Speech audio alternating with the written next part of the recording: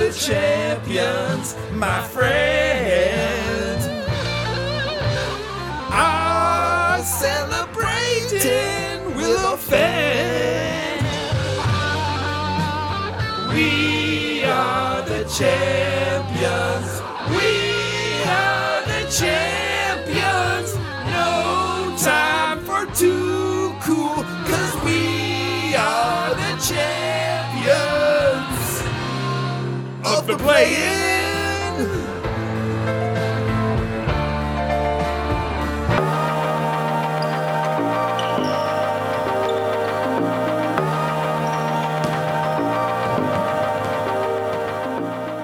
Welcome to episode 190 of Wolves Cast, the show that has been fined $30,000 for its egregious use of drops. No! Free, baby! I'm playing with fucking passion. That's what I play with. Carl, just relax. It's never good when, you miss shots. Oh my God! Put some respect on my name. Remember that. Man, I wanted to shout out my dog, Ryan. Wizard of Saunders. Nas. We got a lot of work to do, so we're excited. So Nas ain't worried about it. At least Beasley. He should just shoot it every time he touches it. Edwards sends that one through the halo with some serious. It's hosted by myself and my brother. I'm Neil. I'm Scott. Shirt off, standing on the podcast table, everybody. Woohoo! Ooh, That's right. Ooh, the energy is still riding high. Don't kill my vibe. It's okay. We can celebrate here. We're pro celebration on this podcast. You know we've celebrated harder for less. We're celebrating like the champions that we are. Champions of the play-in. That's right. So, yeah, they did it, and we did it because, well, we were there. So I told you all not to worry. We were It part of happened it. again. 7 seed remains undefeated in the play-in, Neil. Oh, is that how it's been so far? Yeah, it has. Never has the 7 seed lost in the play-in. And also the Charlotte Hornets have lost by over 20 points. It's the 10th seed 2 years in a row. So two things to keep track of going forward. They'll get it one of these times. Eventually. I'm sure everyone in Charlotte is, so much happier to have LaMelo than Ant, who went off, dragged his team kicking and screaming into the playoffs. That's right. I don't know why I'm being antagonistic like that. They're both great players, and both franchises would not trade one for the other, So that's true, yeah. But I saw some people online, especially Reddit. You know how Redditors are. They're very defensive about it, about LaMelo over Ant. So I just want to say, yeah, Ant had a good week, everybody. Yeah, Ant was good. Lots of players were very good in that play-in matchup, and yeah, we will be talking one player was very bad about that here on this episode of Wolves Cast. Appreciate everybody tuning in once again. You're here chilling, listening. We appreciate that very much. Today on the show, like we said, we got to recap the play-in. That's going to be a big chunk of this. Is talking about one of the most just historic Timberwolves games of all time. We're also going to then pivot and preview the upcoming real first round of the playoffs, which the Timberwolves will be playing against the Memphis Grizzlies. Ooh. We have a sponsor, and we're going to predict some things for the future, as well as catch up on a lot of our predictions from this season and make sure that we were on point there. Weekly Wolfies game, all the good stuff. You're in for an awesome episode of Wolves Cast, but we're starting right here. Not week recap, but play-in recap, Scott. It happened on Tuesday night. Ooh. We were in attendance. Were we ever? It had been a long time since we had been to a game together. Scott, you hadn't been to many games at all this year, and I hadn't been since like February. So it was both our first game since the D-Lo stand up until you score. Oh, man.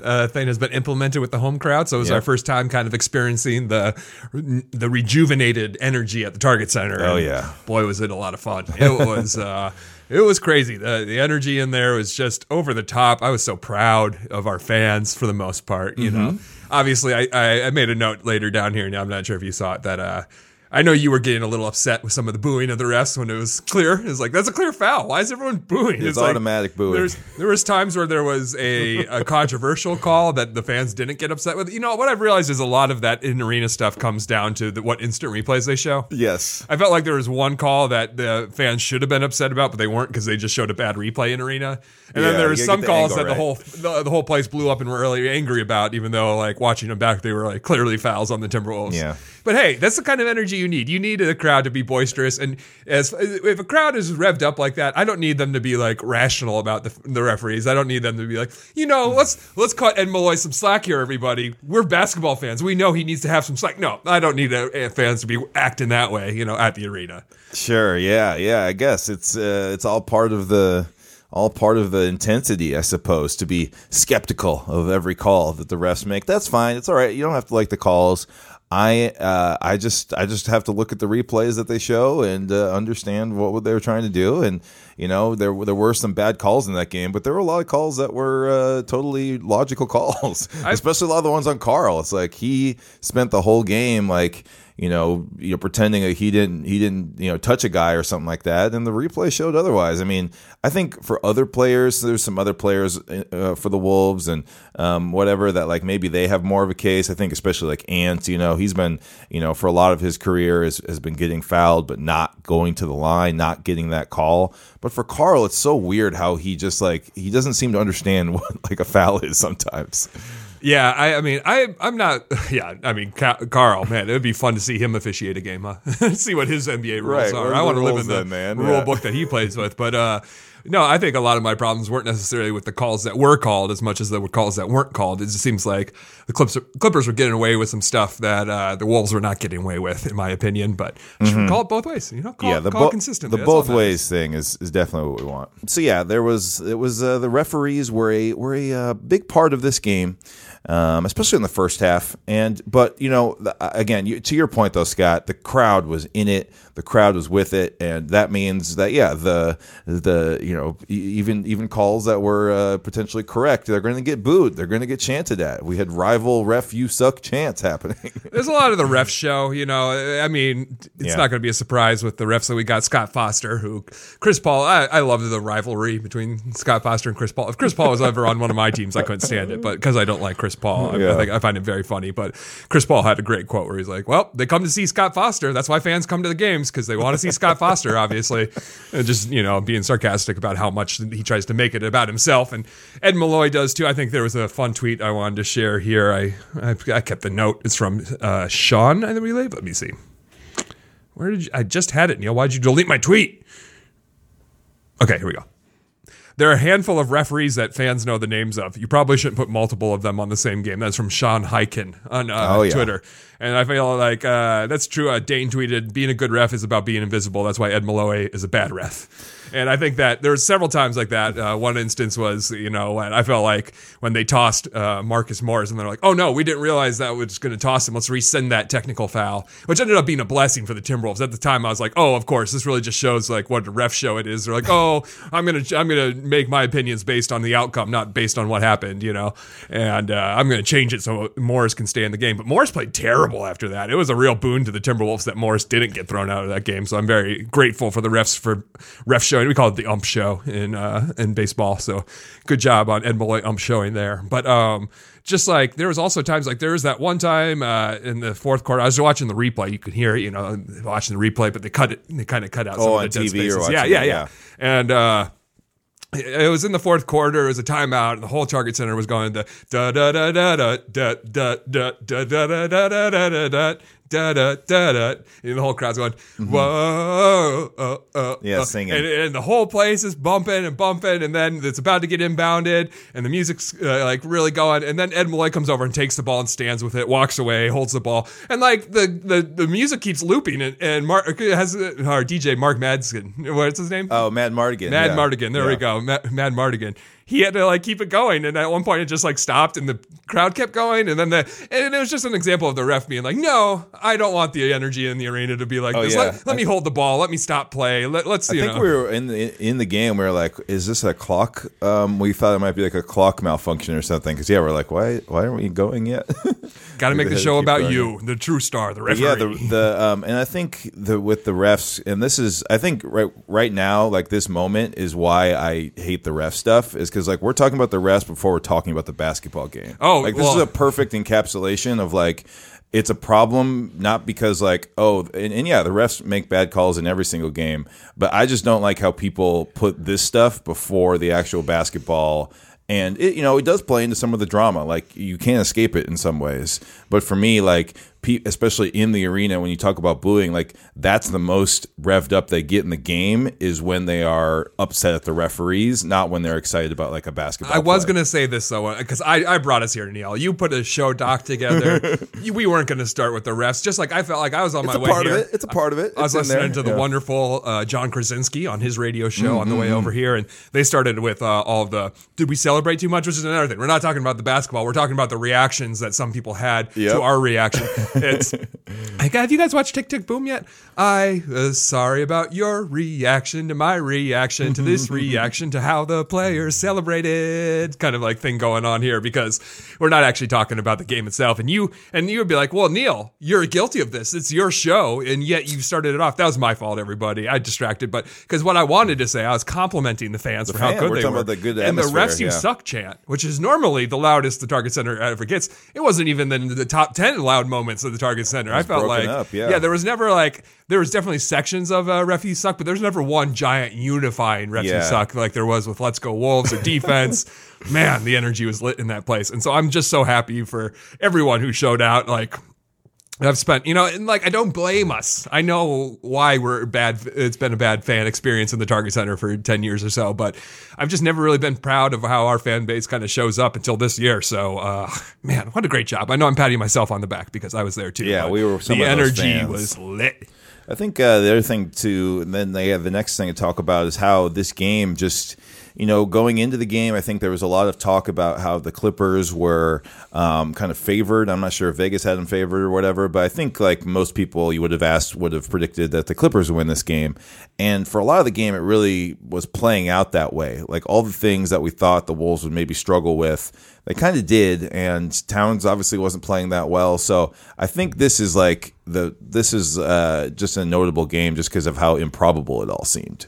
Oh, yeah, absolutely. I mean, it was kind of the script, and sorry to bring the officiating back into this, but it goes with the performance, actually. I was texting with my friends. I got a group chat of college friends. I got a Bulls fan in there. I got a Lakers fan in there. Man, let me tell you. Like, well represented. I remember, we got a Spurs fan in there. Tough week for him. But Lakers fan, I was going to say, because I was listening to people talk about how, on a podcast about how the Lakers didn't like how we had clowned them. And I was you want to know who really clowns Russell Westbrook? It's Lakers fans, okay? I've never heard such, like, they hate him. They hate him. They're not angry at us for clowning Russell Westbrook. Let me tell you that. They clown him way worse. It's his fault. But, so, yeah, we have a group chat, and they were asking what I thought about the game. And I said, I'm really worried about Zubac and Hartenstein because those guys have really shut them down in our matchups.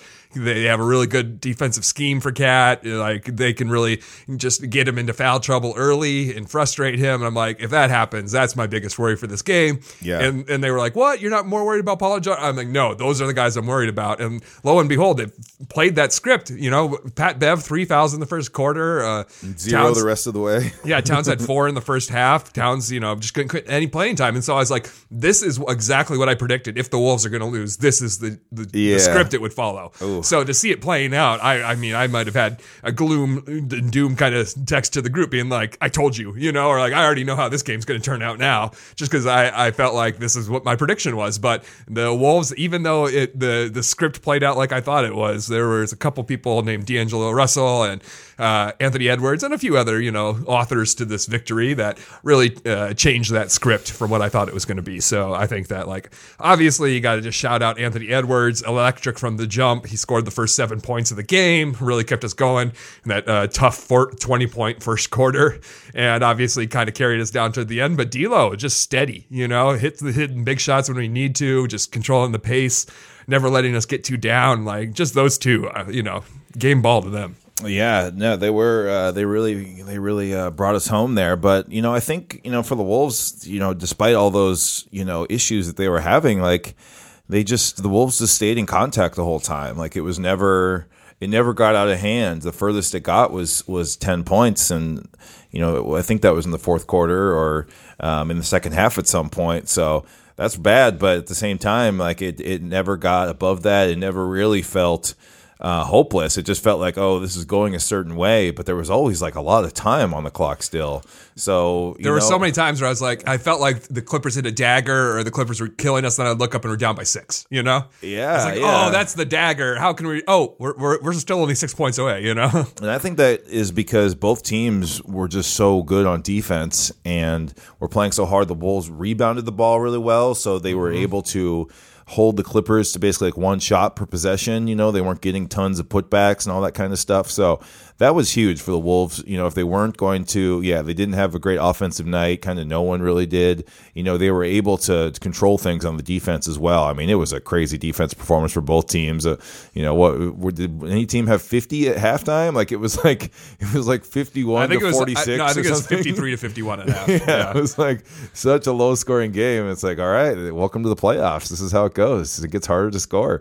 Yeah, absolutely. And I think that man, the rebounds were so big. I think that's the secret reason why we won. We out-rebounded them 1 by 10. We never out-rebound teams. And Jared Vanderbilt in particular is my personal hero from this game because every rebound he got just felt huge. And, I mean, Pat Bev also got 11. He led the team in rebounding, but Vanderbilt grabbed 10. That's amazing. Just like all of them were so crucial that he got. And I just was screaming for him all night long. So I felt like that. There's also my first quarter hero is Jaden McDaniels hitting that buzzer at the 3. Because if we scored only 17 points in the first quarter, it was such a kind of depressed feeling. The feeling was not good. So for him to hit that buzzer beater into the quarter and beat the target center, it's like, oh, it's only 20 to 26 or whatever. That was a huge turning point. But I also was surprised. You look back at the end of the game, Beasley had 12 points, which doesn't feel like a lot because his threes that he hit were such big moments in the game. It just felt like, especially that one to beat the buzzer at the end of the third quarter. Yeah. But just every one of his threes felt so momentous. You were like, man, he probably had 20 or something. You look at the end of the game, he had 12, but he made those 12 count,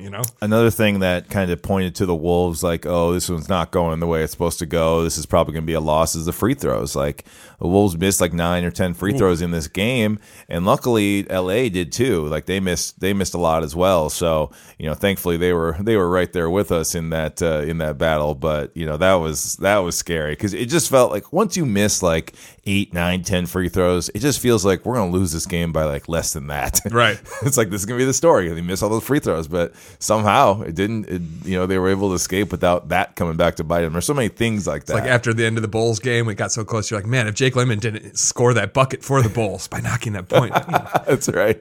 You put that one back. It wouldn't have mattered. But yeah, no, it is one of those things where it was so close that you would definitely go back to those free throws if we had lost. So thank God, that wasn't the situation. But man, I told you at halftime, I'm like, I'm not sure if I can take another half because it was just so tense. It was so emotionally draining in the arena. But that's how you get to the level of elation when we do win at the end of it is you have to go through that, that torture of twisting yourself into a knot, being like, why am I doing this to myself? I hate basketball. I hate the Timberwolves. I hate feeling this way. And, just all the roller coaster of emotions. But I also shout out to the seats you got us. You kind of had we were lower bowl, but second row from the top. Yeah.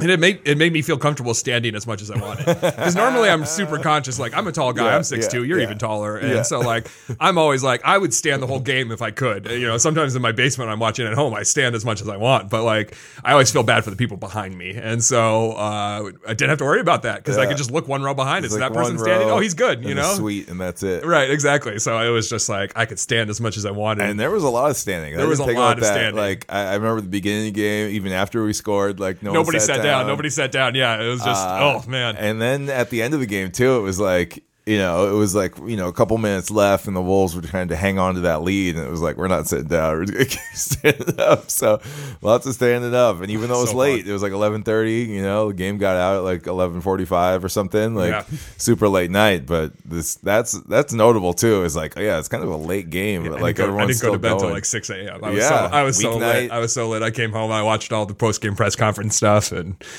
Oh man, I'm still kind of calming down. You can tell, like what a great performance. What a great night at the Target Center. One of the most fun games I've been to. Got to be top 5. Yeah, totally. We're gonna get to the Grizzlies stuff here pretty quick, but we got to talk about Karl Towns and the game he had on Tuesday, which probably was worst game of his career, all things considered. It's definitely the lowest minutes he's played this season in a game. Yeah, and I know there's been games I think where he's scored less, but I wonder if it's probably his worst plus minus because he was just such a huge minus whenever he was on the court. Because we were talking about, during the game, we were saying, man, the offense is flowing so much better when Cat is out of the game. This is like a smart, and this is the question that the Clippers got after the game was once you fouled Towns out, then you started falling apart. Like your plan on Towns worked perfectly, but then you didn't have a plan for once Towns was out of the game, basically, because Towns was just a stick in the engine of the offense. He was the ball was stopping with him. He was trying to figure out either how to get out of a double or a triple team or how to like force his way through it. And it was just killing the flow of the offense. It was a lot of dribbling, late shot clock, forces at the end of the shot clock stuff. The offense did not move when Towns was in the game, but when he was out of the game, things were happening. Yeah. And that is fascinating. It's like it's the number one game plan for the Clippers. Like, okay, how do we lessen Towns' involvement here? And then you literally foul him out, and the team that you're playing gets better because of that. Right. This is unheard of. What is that? Like, that's so weird, and it's such I think it just has to do with Towns being a center and just like the kind of player he is. Like, he's not just like this ball dominant guy. It's like it's different from when it's like a guard or a forward or something. Well, some of it, and I think the Ty Lue press conference was pretty interesting, just because a lot of people kind of asked him that question in lots of different ways. Like, basically, why'd you blow it when he was out? But part of it is I think the Clippers got a little cocky, and they were like, now Towns is out, let's do our small ball lineup. I love our small ball lineup. Let's go score a bunch of points now. We don't need to have Zubac out there. And the small ball lineup just got eaten up by the Timberwolves. The Timberwolves said, you want to go small. Without a center, they could guard it. Yeah, and Naz Reid had some great minutes once again. He's probably, top 3 players, obviously, Ant, D'Lo, and Pat Bev. But like I said, Bees had some big moments. Jaden had some big moments. Naz had some great minutes. Yeah. And so they needed him. Yeah, when they went small. So I just think that, the Clippers kind of got a little too fancy for themselves. They kind of had this game where they wanted it, and then they were like, well, let's go small, even though, let's go away from what was working for us. Yeah, and Towns, I said after the game to you, like, I'm not worried about this as far as Towns goes, as far as, obviously I think that the main reason that Towns played as poorly as he did is because it was a bad matchup and that he would be schemed against by a very good veteran, well-coached team who had the personnel to deal with him. But then I got thinking about it a little more, and I'm not really taking into account the Rockets series from a few years ago. And I think that does bring up some interesting ideas about Towns as a player and especially his mindset, I think, that make it interesting to sort of discuss what we think Towns is going to be like in the next series against the Grizzlies. They're more of a traditional big team. So, you have that going for you. But at the same time, it's like Towns has stuff to prove right now, right? Yep. It's not like this thing where he's just like, oh, we won, I'm all good. And Dane Moore was talking about this on his last podcast, but I'm worried like he is about the psyche of it all for him, right? We know Towns is a very emotional person. He's very tuned in to sort of, I guess you would say he has rabbit ears of what's being said about him in the media and on social media. This stuff matters to him more than a lot of players. So that does make me wonder, if he's just going to, try too hard. Put some respect on my name. Remember that. Yeah, exactly. He's always so worried about his standing. That's big in the league. That's big. Yeah, I get it. It's not totally unheard of. It's not ridiculous. But more than a lot of players, at least, you really do feel that with him. And it makes me wonder sort of if he's going to, try too hard. Because that's clearly what was happening in the Clippers game, right? Yeah. He was, like you said, he was trying to push his way through those triple teams rather than make the easy play. Yep. Simply move the ball. But he's like, no, I'm the superstar. Yep. I can't have this thing around my neck that I can't show up in big moments. And so it's weird because he almost has to do the opposite. Right. He has to let the game come to him rather than force it so hard. And that's what's surprising because he had been so good at that all season, kind of putting the team first, putting his ego aside, and Obviously, putting his ego aside, making the team first, winning a bunch of games, getting an all-star, it helps his reputation. Yes. So it's not like he was being selfless in that sense, but like it was kind of I was surprised. It was kind of a selfish turn for him in a way that like when the stakes got big, he kind of reverted back to that old, like, I got to get mine. It definitely felt that way. I don't know if it was that way. It definitely felt that way. He didn't rely on his teammates to help him out of that. He's like, it's all on me. Right. And so I think that he was pushing really hard. And obviously all he pays attention to the noise, like you said, and all the noise has been that he S the bed. And so like, I'm sure he's going to really want to respond to that. Hopefully he can stay within himself and not try to do too much, because obviously things will work better when he stays within himself. But, I think it's a different situation than the Rockets series, just because, Steven Adams isn't Clint Capella. And, and I feel like, JJJ is going to be a great matchup. He's, runner-up for, if not the defensive player of the year, so he's way up there's there, definitely something there. But I just think that, nobody guarded Towns like the Clippers did this season. I don't think the Memphis Grizzlies can look at what the Clippers did and say, hey, we can do that too. Let's just they don't have the bodies. Yeah. Right. They have more traditional bigs. I think the good side, if you're worried about that, is that the matchup is much more favorable for Towns. And so as long as he's not, going in there being like, I need to score 4. And I don't think he will be. I think he might feel that pressure to show out, obviously, but hopefully he can stay within himself, because that is the only worry.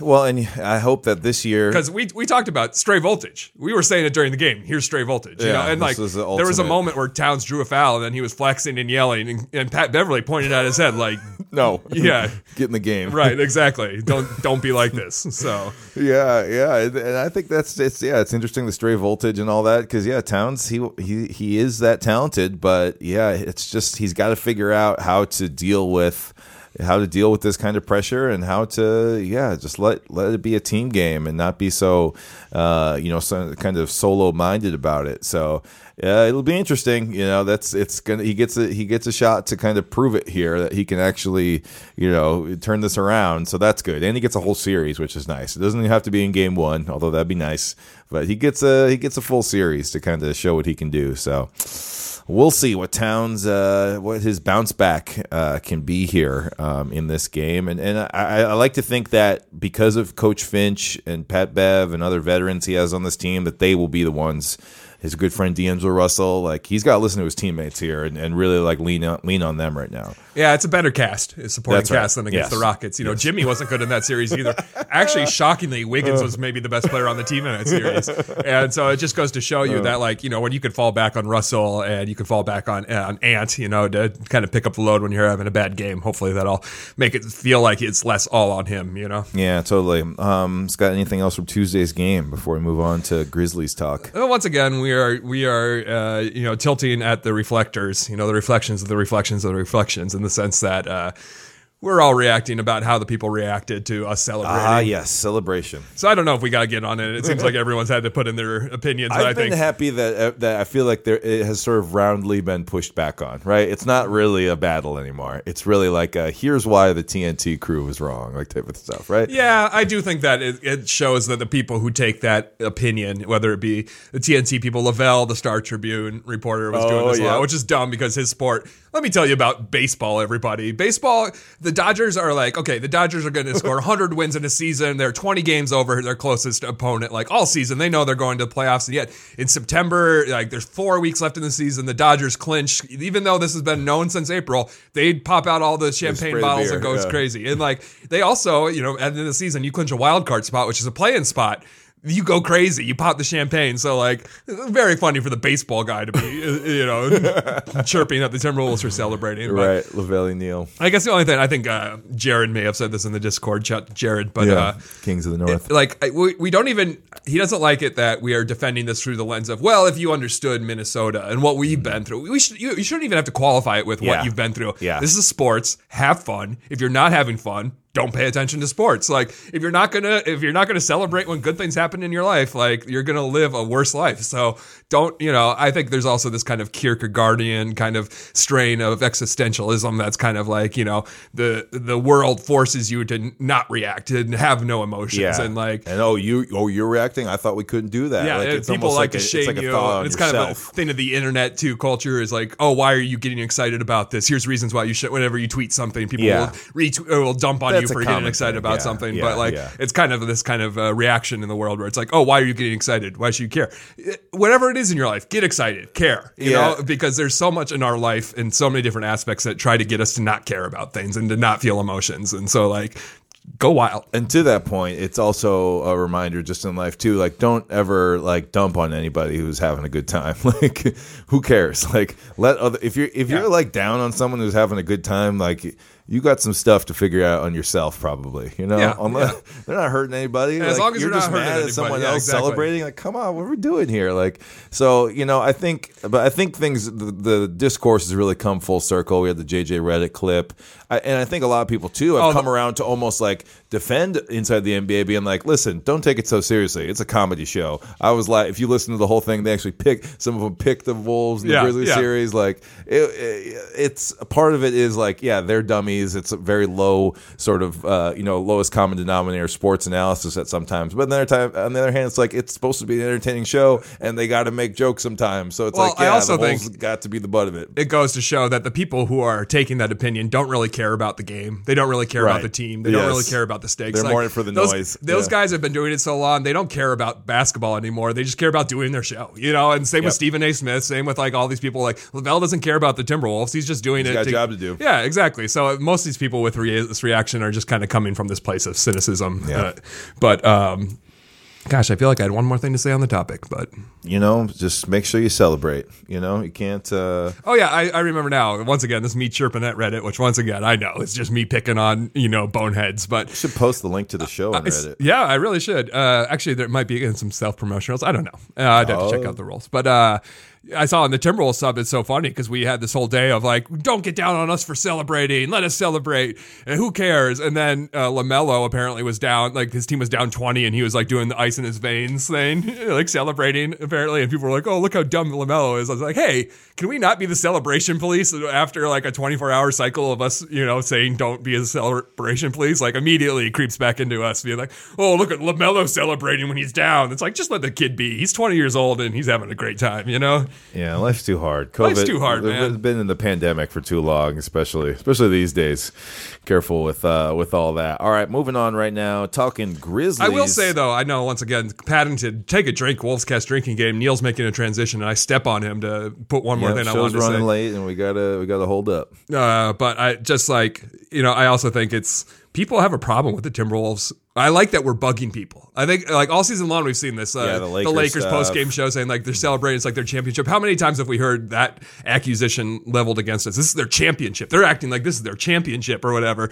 And it's just like really telling to me that I think it's a lot of people reacting about the Timberwolves. Like, you suck. How are you allowed to be happy? Don't you know you're so much beneath us? LeBron saying, and like people just seem to be particularly offended when the Timberwolves do it. And I love that. That's what I love. That's why you got to have that little Patrick Beverly FU factor in your team's makeup, because that's what you got to say is you got to be like FU. I deserve to be happy. I deserve, I don't care what you think about the Timberwolves. I deserve it, So. Totally, yeah. All right, time to talk about the first round 2-7 matchup between the Memphis Grizzlies of Tennessee and the Minnesota Timberwolves out here, starting off Saturday.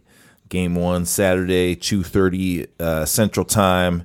It's going down. The Wolves are in it for real. We got a series on our hands, and thank goodness it's the Grizzlies and not the Phoenix Suns. That's a big difference between those two teams. Yeah, we're not, there's going to be a lot of great podcasts that you can listen to. Maybe even Dane Moore. We recommend that. Any Canis Hoopus podcast really believe in Wolves, Jake Painting's podcast. They'll break down the X's and O's. They'll let you know how our coverage matches their coverage. But Neil and I, that's not us. We're not gonna get too deep into the weeds there. Yeah. A little bit, of course. We'll talk about it a little bit. Just like they're a team that kind of mirrors the Timberwolves in some ways, in that they thrive in transition and things like that, and struggle with rebounding sometimes. But I think that this is kind of more of a high level overview.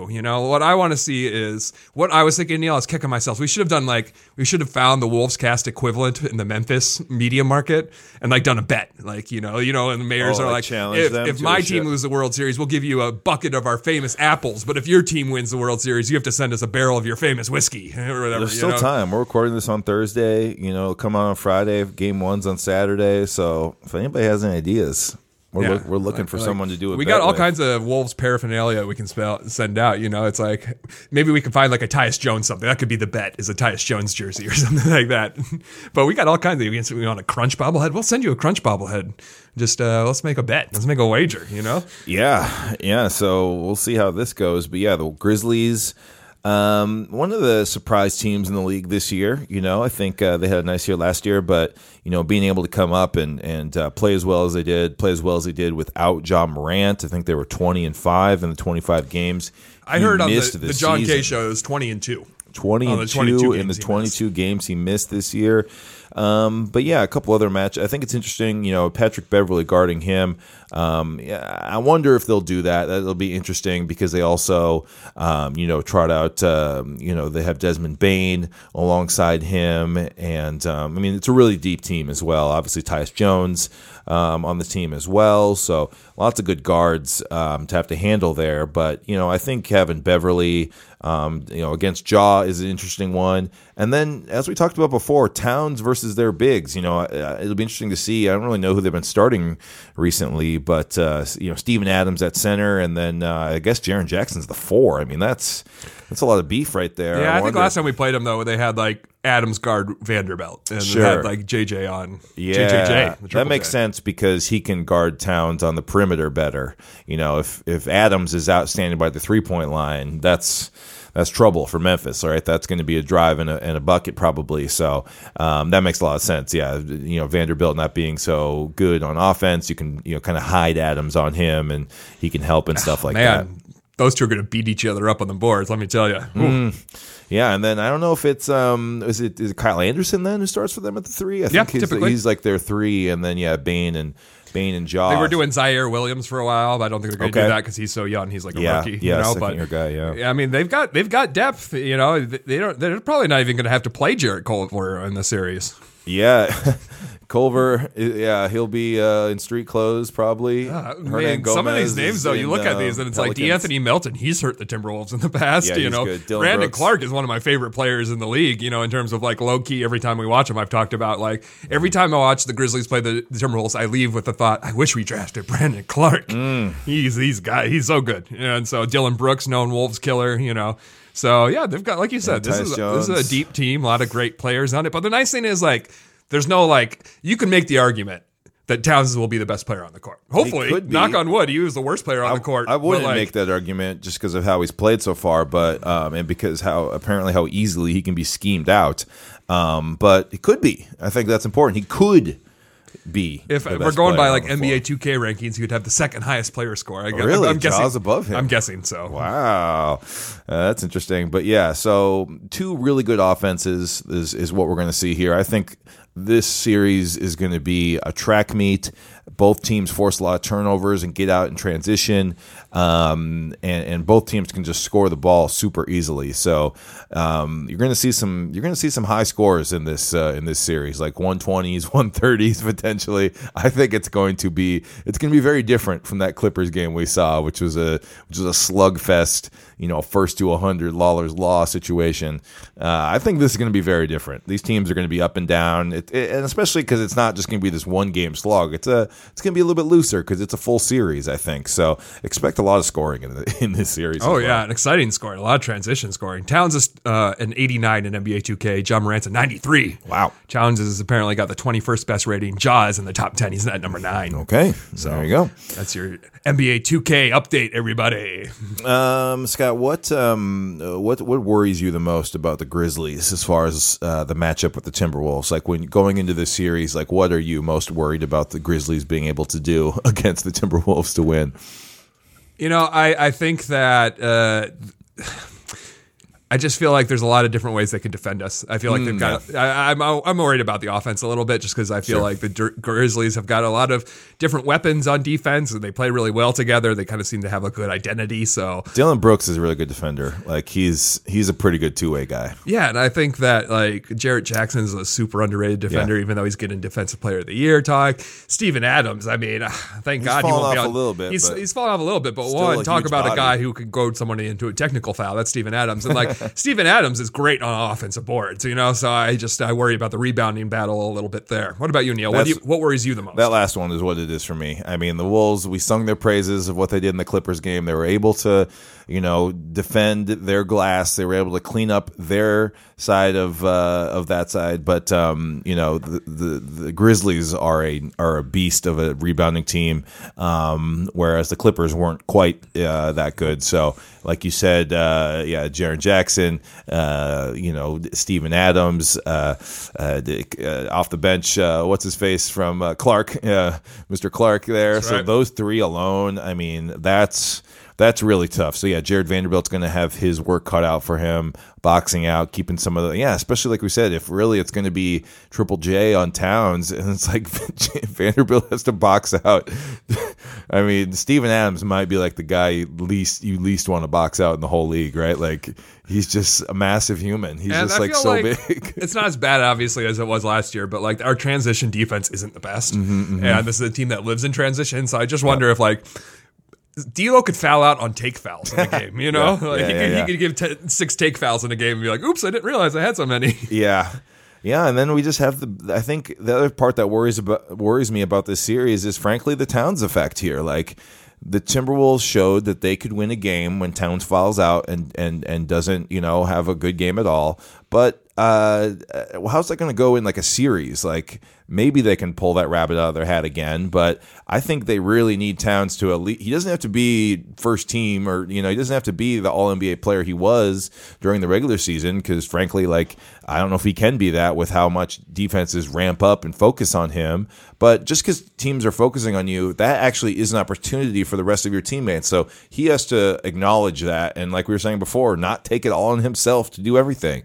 Like, the Timberwolves can be very effective here if Towns figures this out. So I'm just worried about that, though. I don't think he's going to poop the bed, like you said, again, but like, I think it might be somewhere in the middle. It's going to be a little bit better than that, but I don't know if it's going to be good enough. So I'm worried about our best player not living up to that billing for an entire series. It's a lesson Towns will have to learn, and he'll either learn it I'm glad quickly about that. or it'll be something where it's next year we're going further in the playoffs and we're like, you see, we needed that year. Like, a lot of people have said, Huge, I've yeah. heard people say like maybe the Timberwolves are now where the Grizz were last year, where the Grizz were, a play-in kind of team that got bounced, I think, in 5 games by the Jazz. Maybe they got swept by the Jazz, but it was one of those things where it's like their cup of coffee to realize, oh, this is what the playoffs are like. Now, obviously, Towns and D'Lo have already had their cup of coffee in their first-round playoff exits in their earlier careers, but like for a lot of these guys, it's their first time. So maybe it is a situation where if Towns doesn't learn that lesson this year, maybe that's the lesson he'll take from these playoffs, and next year will be better for it. But hopefully he doesn't have to, like that. That's the thing, is it's like,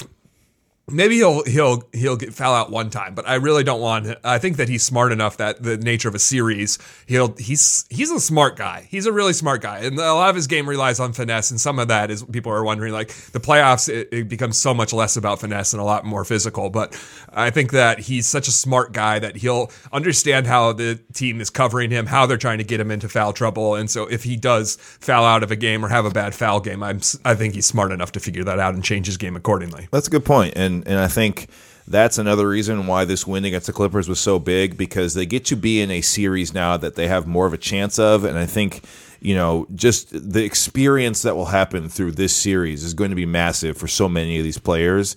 I don't really care at all, really. I'm not going to get too, worked up if the Wolves don't even win a game in this series.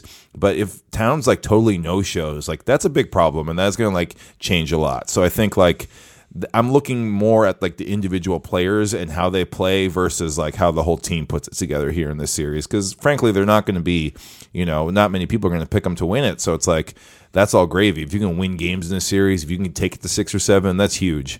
But what you do for the future and how you take this experience, I think, is even bigger than that. So that'll be interesting to see down in Memphis. I'm excited. This is the team I most wanted to see. We had a conversation with Rob. I think Rob was on here for the midseason podcast or 3 quarters. And afterwards, off the air, we were talking about who would you want to match up against, the Warriors or the Grizzlies, in the playoff series. Who would you like? And I know Warriors might not have Steph Curry or don't know what extent. And obviously, if we had our pick of Mavs without Luka would probably be the ideal matchup. But I think this is honestly the best matchup. Just one for our chance of winning a series, but also for just entertainment value. Entertainment value. The Ja Ant thing Thane is going to get national attention. And like this will be a national stage for Anthony Edwards more than anything has been for his career. And like people are going to fall in love with him. You know, if you aren't already in love with Ant, watch out. The country's going to even learn even more about him. So I'm excited. I just want to see some like crazy athletic feats from Ja and Ant. And I just think it's such a wonderful matchup that it's going to be a very entertaining series. Yeah, totally. So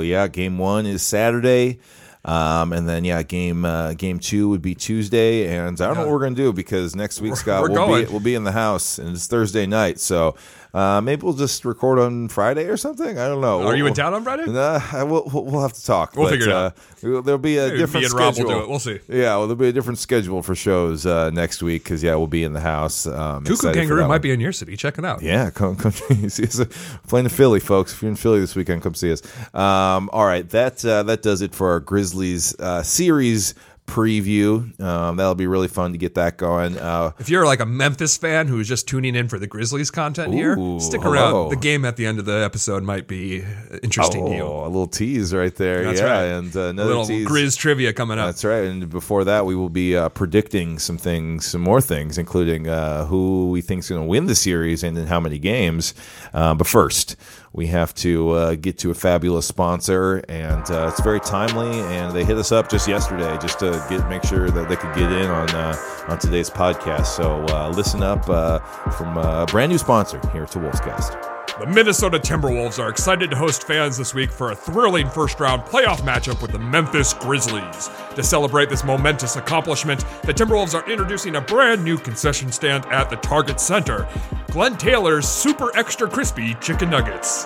For no specific reason other than wanting to reward faithful Timberwolves fans for their decades of patience and loyalty, Glenn Taylor has acquired an unusually large amount of suspiciously charred chicken meat that needs to be sold immediately.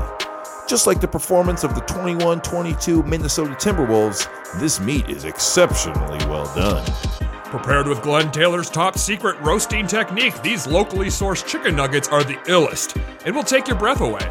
The charred, overcooked flavors of these nuggets will keep you glued to your seat, and the contagious taste will leave no doubt in your mind that these birds are fresh to death. Thank you to Glenn Taylor's Super Extra Crispy Chicken Nuggets for their support of Wolfscast. Up next, we're going to predict it. We'll predict it. We'll predict it. We'll predict it. We got a crystal ball up in here. We'll predict it. We'll predict it. We'll predict it. We're making educated guesses about future events. All right, we have been predicting things all season long since November, since October. I don't know. It's been so long. Probably earlier. We probably did some preseason predictions. Yeah, that's who knows? right. We always make predictions. This is a year-round thing. In the summer, we make predictions for the draft or whatever, free agency, trades. But the thing is, we don't just predict things. We keep you updated. We keep ourselves honest. We report back to let you know if we've been successful or unsuccessful. And just like the Timberwolves this year, a little bit more successful than normal for us. Yeah, it's that Pat Bev effect. Yeah, we're doing better at predicting what's going to happen with the team, and so we want to catch up on. We had some season-long predictions that we can now tell you the results of, as well as some second-half predictions that we made like before the All-Star game. So. Now, Scott, you already got this one correct, but I wanted to give the year-end totals for 3-pointers made for the Wolves because you predicted that Timberwolves will make over 200 3-pointers. After no Timberwolf has ever done that in history. And yeah, that happened. Malik Beasley was the grand champion of making 3-point shots this season for the Wolves. The Timberwolves record holder. Yeah, so he had 240 buckets. Wow, he really went over it. A great job. I mean, I knew when he passed 200, but man, that's higher than I thought it was going to be. He should just shoot it every time he touches it. Number two, Anthony Edwards with 215 threes. So he also eclipsed that mark And then our other two high volume shooters, D'Angelo Russell had 176, Karl Towns had 150. So kind of looked like four of them were going to make it at one point. I saved this from the Detroit Pistons Instagram a little bit ago because I saw with this triple, Sadiq Bey joins Anthony Edwards, Trae Young, D'Angelo Russell, and Klay Thompson as the only 5 NBA players to make 200 3-pointers in a season at the age of 22 or younger. So look at that. Dio has done it at the age of 22 or younger, and now Ant has as well. So. All right, nice. All right, so I predicted that before the season started that Anthony Edwards' true shooting would be above league average, which I don't full disclosure. I don't know what the actual average was for this season, but it's typically around 55%. So that's what it was, and he made it up to 56, folks. So we all get dings for that one. That was yours for the last one. This one's mine. So yeah, that's great to see because of what a big usage he has, how many tough shots he takes to be above league average. That's kind of the mark on are you an efficient offensive player or not, right? Can you have true shooting above league average? And he's there now, so we love to see that. So shout out to Edwards for up in that. I think he was at like 53 last year, so that's good to see. That's right. You love to see it. I thought that was ambitious, Neil, and I loved it. I love Anthony Edwards. Who doesn't? What a star. What a superstar. Can't wait to see where that kid goes. It was Ant-bitious. All right. Yeah. Don't let Benz hear you say that. He'll put it on the broadcast. Anyways. Then we got to the All-Star break. It seems like, man, it was so long ago. It really wasn't. We had some predictions. Neil's came true. He said that Karl Anthony Towns would make the finals of the Mountain Dew 3-point contest. I was scared to pick him as the winner. And you should have gone all the way because I hedged a little bit. What a highlight that was. I mean, we could play this drop again. Best big in the league. Best big. And I was more on about mine, a little disappointed. I said that, we had 3 Timber Pups in the All-Star game between Levine, Wiggins, and Towns, and I thought those 3, with the chemistry, they're all on the same team. There's going to be an alley-oop from one to another. And you would think there'd be at least one. Didn't happen. I mean, how is there not one? None of them played that many minutes, actually, and the All-Star game was kind of the main thing, so that was more limiting than anything. Yeah, that's how that goes. Okay, I predicted that the Timberwolves, this was probably halfway through the season, that the Timberwolves would finish in the top 15 in both offense and defense. It was 25 games ago, I can tell you. Okay, yeah, in defensive rating via cleaning the glass. I guess they could have dropped down. I think they got them both because they were, as of our last show, they were at like 6th and like 13th or whatever. Yeah, I think we're good. So I think we got that one. So shout out to the Wolves and really Chris Finch for being able to have them, on both of those. I mean, we knew that the offense, what they could do, but it seemed like a stretch that, it would be, to be league average in defense. Like that was the one that you really worried about as far as, could the Wolves like come up out of the bottom 10 and get into the middle. So, this isn't cleaning the glass, but just for comparison, the Timberwolves went with the Jimmy Butler year. We went to the playoffs. We were 4th on offensive rating, 27th in defensive rating.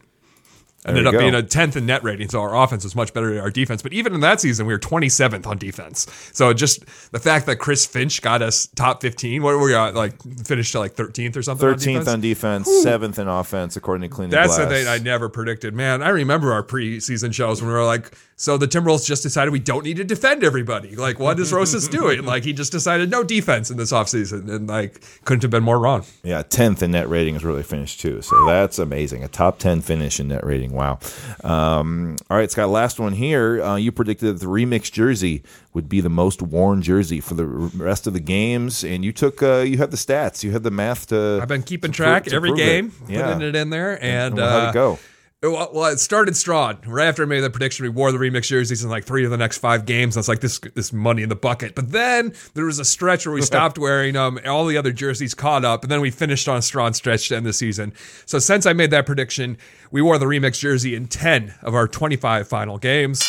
We wore the white jersey 6 times, the blue jersey 4 times, and the Aurora green jersey 5 times in that stretch. Right. So pretty much twice as often as the rest of the jerseys. Love to see it. All right, cool. I love that. That jersey's really come around. I was kind of down on it when it was introduced, but I'm going to say it's probably my second favorite remix jersey now. Yeah, right there. City jersey, remix jersey. I'm using those interchangeably, even though they're not. Yeah. All right. Time to make some new predictions for the series that we have coming up here in front of us. So we're going to predict the series winner and in how many games, and then we're also going to make another prediction about how the series will go. Let's first get our our other predictions, Scott, before we say who we think is going to win. Okay. So we'll start with that one. I predict that Desmond Bane will make more three-pointers than any Timberwolves player. And by that, I also mean in any player in the whole series. Like, I think he's gonna light it up. I think he's really gonna kind of have a breakout. If you don't really already know, like, he's just been so good this season. He's a solid defender, and he's so tall, and I just love him a lot. So I think I got a lot of love for Desmond Bane. I think he's like too ripped to be a 3-point shooter. He's got such crazy biceps, and like his arms are huge, and you never see a guy who's that like beefy. Yeah, you usually expect like the 3-point shooter to look like Kevin Durant, like the Slim Reaper, Steph Curry kind of like skinny armed guy. But man, he's probably the buffest 3-point shooter in the league. Yeah. So didn't pick a Wolves one, but I'm sensing some Bane madness about to come up. So that's where I'm going with that one for threes. But Scott, what do you predict will happen here in the Wolves series? Oh, I mean, he's already gotten it started with the play-in game, getting fined $30,000. So I'm going to predict that Patrick Beverley, over the course of the series, will be fined over $100,000. Oh my God! I don't know. I'm not saying it's all going to be one move, although, maybe he'll kick Ja Morant in the back of his knees while Ja Morant's not looking, and it'll be a $100,000 fine, and you're banned for the rest of the playoffs. But I think it's going to be little things here and there. I think he's going to get at least one tech in every game. I think that there's a good chance he'll get 2 techs and foul out of game. Maybe he'll slap a referee on the butt again, like he did during the Bulls game. Shouting, "You're trash! You're trash!" Slap him on the butt. We'll see. He's not getting out of here without a bunch of fines, though. So I'm going to say over $100,000 in fines accrued by Patrick Beverley throughout the course of the series. I mean, he that's how he went out last year's playoffs, right? He had Chris Paul moment and he got suspended. Like, so there's something like that. Although that was I think after the game. I think it was technically when the playoffs were done for him. I would still count it because saw absolutely. The other night. I think it was Miles Bridges. He got tossed from the game and threw his mouth guard into the crowd on his way out and got fined $50 for that little move. So I could see something similar happening. Money's coming out of his pocket, that's for sure. Yeah, it's all right. He's not going out quietly. He's got that Bud Light sponsorship coming up now, so he's going to be all right. Bev Light. Yeah. Bev Light. There you go. Sounds like a sponsor we would have. Mm-hmm. Bev Light. Yeah, we'll write that one for the next week. Okay, now we need to give our predictions about who's going to win the series. Mine is more traditional, so I'll go first. I'm going to go with what most people are probably going to pick, and that is Grizzlies in 6 games. I think pushing the Grizzlies to 6 games is going to be a win for the Wolves. I think they'll play very well, but for me, the Grizzlies are they're a deeper team. They've played at a higher level all season. And that rebounding is, I think, going to be what really pushes them over the top. And I think while the Wolves' defense has been good this season, they're not going to be able to slow down the Grizzlies' offense quite enough. So I'll take Grizz in 6. It's never good when you miss shots. No shade to the Wolves, who will fight valiantly here. So that's what I'm going with. 6 means 2 playoff wins. That's right. Yeah, that'd be huge. All right, Neil. Scott, what do you? You're going to go a little more adventurous here. We're coming. I say Wolves in 7. Let's do it. Wolves in 7, everybody. I picked the under on this team, and I got to make up for it because this team has proven me wrong every step of the way. Every time I said, this isn't the Wolves' way, they have shown up and said, no, we are not that team anymore, Scott. They did it all throughout the season. They did it in the play-in game, and I'm done with doubting, I'm riding with them. This is a winnable series. This isn't me picking them against the number 1 seed Houston Rockets. You also did last time around. I remember. Did I? Yeah, oh yeah. You picked Wolves in 7 against the Rockets. Why not? Anyways, that does not look good for my point right here. But I will say that I just think this is a winnable series. It's not favored. I wouldn't favor the Wolves, but I think that every game will be competitive. And all it takes is, one hot shooting night from Ant here, one hot shooting night from Pat here, whatever it is. I think we could do it. And so this team has surprised me all season long. So why would I expect less? I appreciate you going bold, Scott. Someone has to do it. That's right. It's usually you. Okay, there are our predictions. We will follow up with those eventually, whenever it happens, probably sometime in the summer. But we are going to pick some other things to tell you about right now in Weekly Wolfies.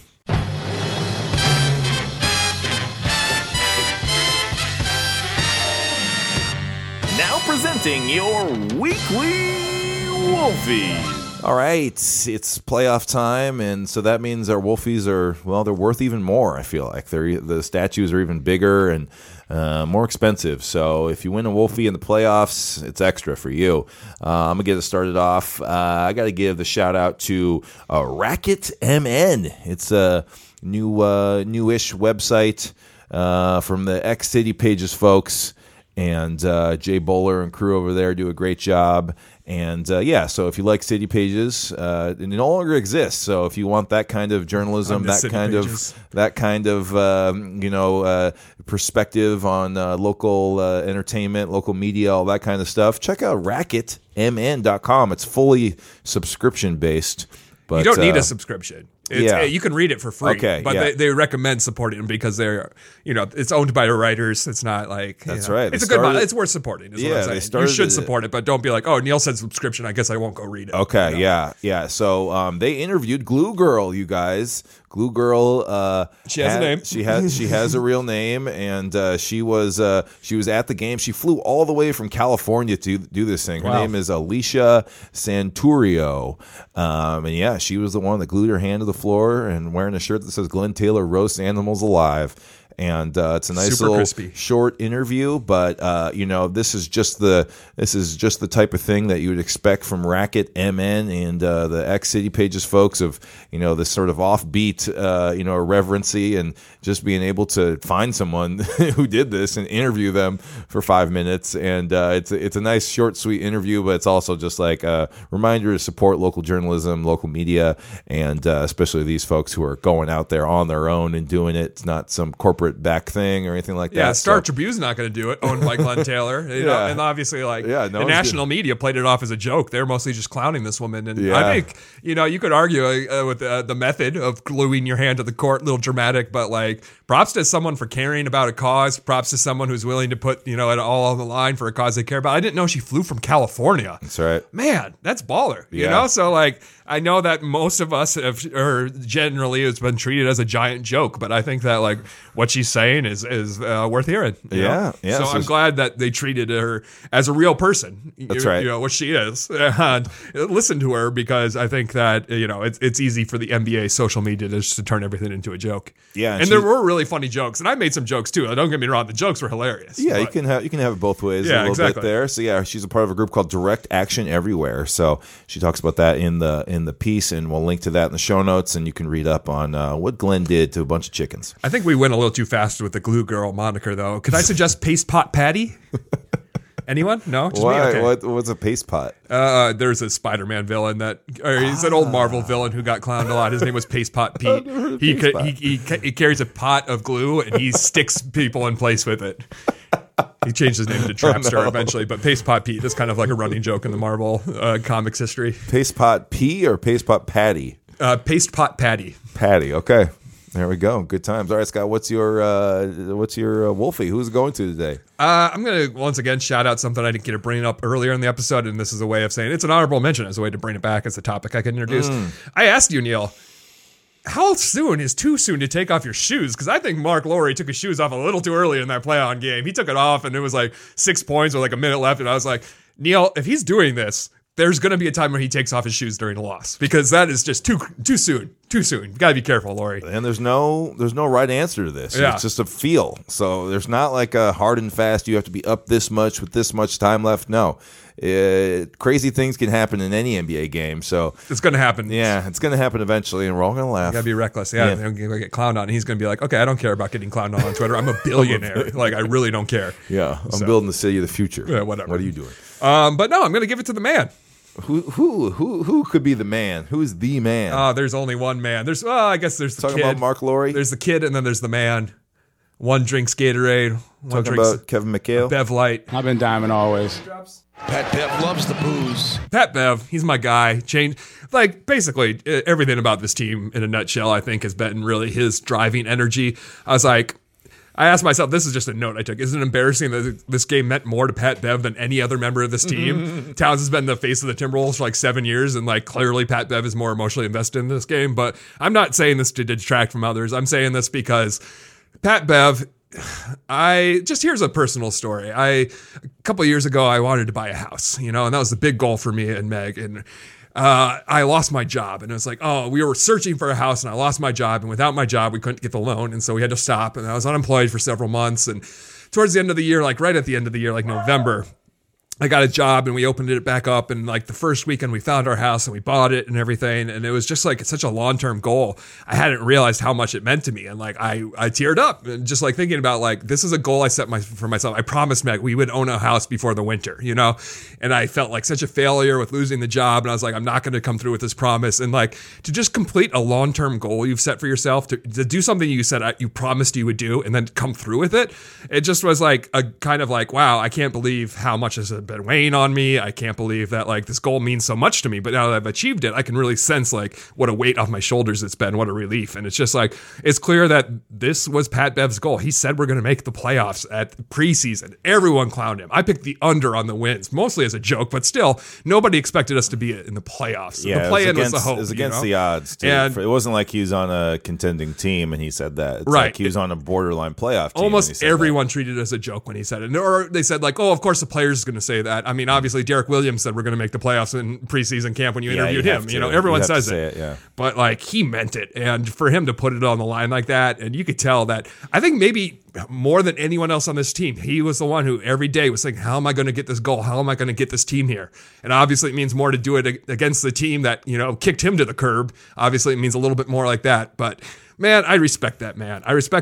And I don't think we would be anywhere close to where we are today without him. So, take your moment, go ahead. Take your lap, because when people are talking about the Timberwolves celebrating too much, they're talking about Pat Bev celebrating too much. You didn't see D'Angelo Russell running around like crazy. You saw Ant and Bev. And no one's ever going to criticize Ant because he is joy. And so I just think a lot of people are saying Pat is Pat Bev criticism. But you talk your ass, Pat Bev. You deserve everything in the world. So here's your roses. Take your flowers. Shout out to Pat Bev. He gets a Wolfie trophy as well as a ticket to the first round of the playoffs. There you go. All right, good one there.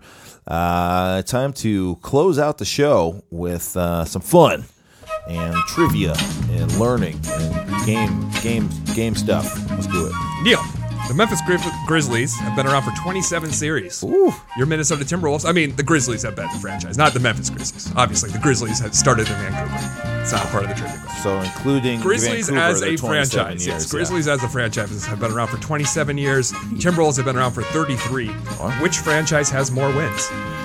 Ooh, man, the Grizzlies are bad for a long time too, but they've just been so much better in the last 10 years. Like they've been a consistent 50-win team. So, yeah, I think it's probably the Grizzlies. Give me Grizzlies.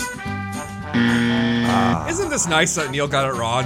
Like one of the go-to things in trivia for the 7 years or whatever we've been doing this podcast is always bet against the Wolves. Yeah, bet under on that was the Wolves. I was shocked because I also was just like bet Wolves, but the Wolves have won 1,049 games in their franchise history, and the Grizzlies have won 920. Ooh, despite being around for 6 seasons left. So that's super close. Even they have a whole 100 games.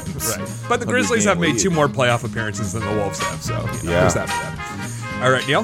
This year's Memphis Grizzlies matched the franchise record for wins in a season with 56. They've done it once before, 2012, 2013. Those prime years for the Grizz. But second time in franchise history, they've got 56 wins. Is that more or fewer wins than the Wolves' record for most wins in a season? Ooh, I feel like the Wolves had 60 or maybe 58 or 59. So I'll say that number is less than the Wolves. You said the Wolves all time. Yeah, cool. You're correct. Obviously, the best Wolves season was that KG 2003-2004 series. 22? 58 wins. Okay. Still. Man, it just seems like so many wins. 58 and 24. Wow. All right, Neil. Kind of in a no, I'm not even gonna. I'm just gonna provide this as an extra follow-up fact. The Grizzlies' worst season, which was 96-97, they went 14-68. Was it their first season? It might have been, actually. Yeah. I think it was their second season, actually. Okay, yeah. But that season is worse than any of our worst seasons. The Wolves have only gone as far as losing 67 games in a season. We have never lost 68, so. Still so much, jeez. It's a lot. Such a big... All right, Neil, head-to-head. Who has more wins in their franchise matchup? Ooh, also a good one. Well, man, I have no idea on this one. Pretty much a coin flip. It feels like it's probably pretty close. The Wolves have won more overall games, but I'll go back to the Grizzlies on this one. I'll say the Grizzlies have the advantage in the overall series. It's close, but I think Ben's brought this up, actually. Ooh. We are one higher. 51-50. In our last matchup of the season, which we won, I think Ben's was talking about how it's 50-50. Who's So gonna win close. This? So, yeah, I mean, that tells you how Coin even flip is keel right. these are. Yeah. All right, Neil, both teams have won one division title. Both have one retired number. I was just Malik Sealy. What number have the Grizzlies retired? Ooh, I don't think it's any of their modern guys. So it's like, who else could it be? Who else from their past? Wow, this is a really good When one. they retired this number, Neil, the player sat on a throne. They brought out like a throne on the court for him to Oh sit my on. gosh! Now I do think it's a modern person. It's either Tony Allen or Zach Randolph. Give me Zebo, Zach Randolph. Yes, That's right, Zebo. It's only a matter of time before they do Gasol and Conley. And Yeah. I'm surprised they haven't done Allen yet. Someone pointed out that Allen is on the airport signs. It's like, welcome to Grind City or whatever. I also noticed that the FedEx forum on the Wikipedia page, it says AKA the Grindhouse. Oh, Which I thought great was name. great. Great name. Great name. Yeah. All right, Neil, this is some of the hard-hitting questions now. Who has more social media, or who has more Twitter followers, Grizz or Crunch? Oh no, the mascots. Oh man, I think Grizz. I'll go with Grizz. I think he's more beloved. Like they don't have any other pro teams in that. No. Really, I mean in Memphis, but I mean I guess they have even Nashville. even in Tennessee. Well, Nashville has hockey and football. Yeah. Do they have football? They don't. have Yeah, the Titans. Oh, Tennessee Titans. You're right. Yeah. You're much more traveled than I am. But yeah, it's. I think that does it, right? It's just like in Minnesota. There's we got all the pro sports. Yeah, I'm shocked though. Grizz has 9,000. Crunch only has 5,000. We got to bring Crunch's numbers. Crunch I followed Crunch today as when I found out. I was like, I'm not following him. I got to Also, get his numbers up. Grizz does the whole pro wrestling stuff. Like they really lean into that. I feel like he's more connected with the local community in that way. Still, it's too few for Crunch. Let's get. If Crunch you're is a listening to this classic. and you're not following Crunch, go follow Especially Crunch. because you've been around longer. His numbers up. Come on. All right, Neil, a couple more questions, I guess, real quick. I've got so much more, but I'll just quit at some point. Tyus Jones, has he played more games for the Wolves or more games for the Grizz? Ooh, well, played games is interesting because I think he's probably been on the Wolves for more days, but he has probably played a lot more for the Grizzlies. He's probably played in every game, but he's only been there. Maybe he's been there. I think he's been there 3 seasons, and he was probably with the Wolves for 4, but didn't really play that much. I'll say Grizzlies. Give me Grizzlies on this one. Let me get that. Say he played more Grizzlies games. He started more Grizzly games. Interesting. He's played. It's close. He's played 247 games with the Wolves, 34 starts, 208 games for the Grizz, 38 starts. Okay, about 40 games off. Yeah, there's some stuff about the cities I won't do. Memphis' larger population. Give me 2 more. 2 more questions. Okay, I was gonna use Memphis is a larger one, huh? It's got a larger population than Minneapolis, but our metro area is bigger. Sure. They were named for Memphis, Egypt. We were named for Midi, Dakota for water, and Polis, Greek for city. Memphis, Egypt. Whoa. Okay, Just learned something. Let's do 2 more questions then. Nicknamed Big Country, what big man from Oklahoma State University was the Grizzlies' first ever selection in the NBA draft? That would be Big Country Bryant Reeves. Correct. What a name. I remember that green teal uniform and number 50, and he was their guy. Not really to be heard from again. Kind of flamed out. And who is the only player in Grizzlies history to be named to the All-NBA first team? Ooh, what a good one. All-NBA first team in a Grizzlies uniform. Man, I know their first great player was Sharif Abdul-Rahim, but I feel like I think he has the highest scoring average. Yeah, for the team, that would not be a first team. So I got to go with my gut and say, is it Conley or Gasol? I'll say it's Gasol. Give me Marc Gasol. Thank you for specifying the Gasol, because obviously Powell has also had an all-star season for them. So Good point. there we go. So I've got some more trivia. Maybe I'll throw them up online. But I think that one more fun thing to say is the names for the team colors. I thought were pretty funny. You know how they come up with all these buzzword kind of marketing like terms. Beale Street Blue. Yeah, that's definitely one of them. So I just wanted to read those. Okay, so team colors for the Timberwolves: Midnight Blue, Aurora Green. Yeah, I know that one. Lake Blue. I didn't know that. Moonlight Gray, Frost White. The team colors for the Memphis Grizzlies are Beale Street Blue, Yeah. Memphis Midnight Blue, Steel Gray, and Gold. Straight gold. So there we go. We don't have another word for this. Just gold. Just give me gold. Straight gold. It can't be like Grindhouse Gold or something. Ooh, that's a good one. Should have done it. Yeah, Grizz Gold. Grizz Gold. Grizz Gold. Grizz Gold. Should have done it. All right, that does it for Wolvescast, everybody. Good game, Scott. Now you know some more about Memphis. No barbecue questions in there. Maybe next time. We're going to be getting a lot of that content. You know the broadcast Elvis love stuff. doing that. Yeah, you know? yeah. But you see Justin Timberlake come to a game this series. We'll see. You know. Yeah, it'll be a mystery when we record next week. I guess we could do it early. We could record after game 2. So we'll talk about it off mic here, but it's fluid. We'll get back to you with another episode of Wolvescast at some point next week. But yeah, we'll be attending the game. Maybe we'll just record it live at the game. That'd be just trying to do everything. The Reps You Suck chant in the background. But yeah, we're very excited about that. It's Timberwolves playoff basketball. It's all happening right now. And hey, hit us up on Twitter, Wolvescast, Wolvescast Pod on Instagram. If you're going to be at the game, maybe you'll run into us, you know? Tweet out our outfits. I wore the same shirt I wore for game 82 against the Nuggets. I wore that to the play-in. Worked both times, you guys. That's the main reason we won. It's a Lynx shirt. Maybe that's the trick. That's the ticket right there.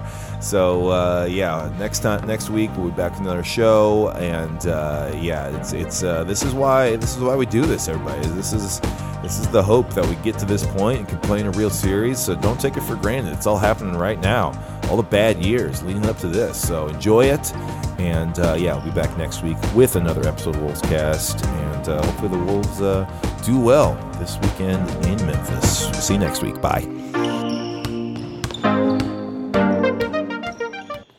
We play at another. Last night we played at another level from from game 3. You know, and I told you we were gonna play that way. You know, now we're gonna step it up another level. We got to go to a whole nother level. If we want to win the series, we got to go 3 more levels higher than that, and then we got to go 4 more levels higher than that. You know, we can't stay at the same level. You know, every game has to go up.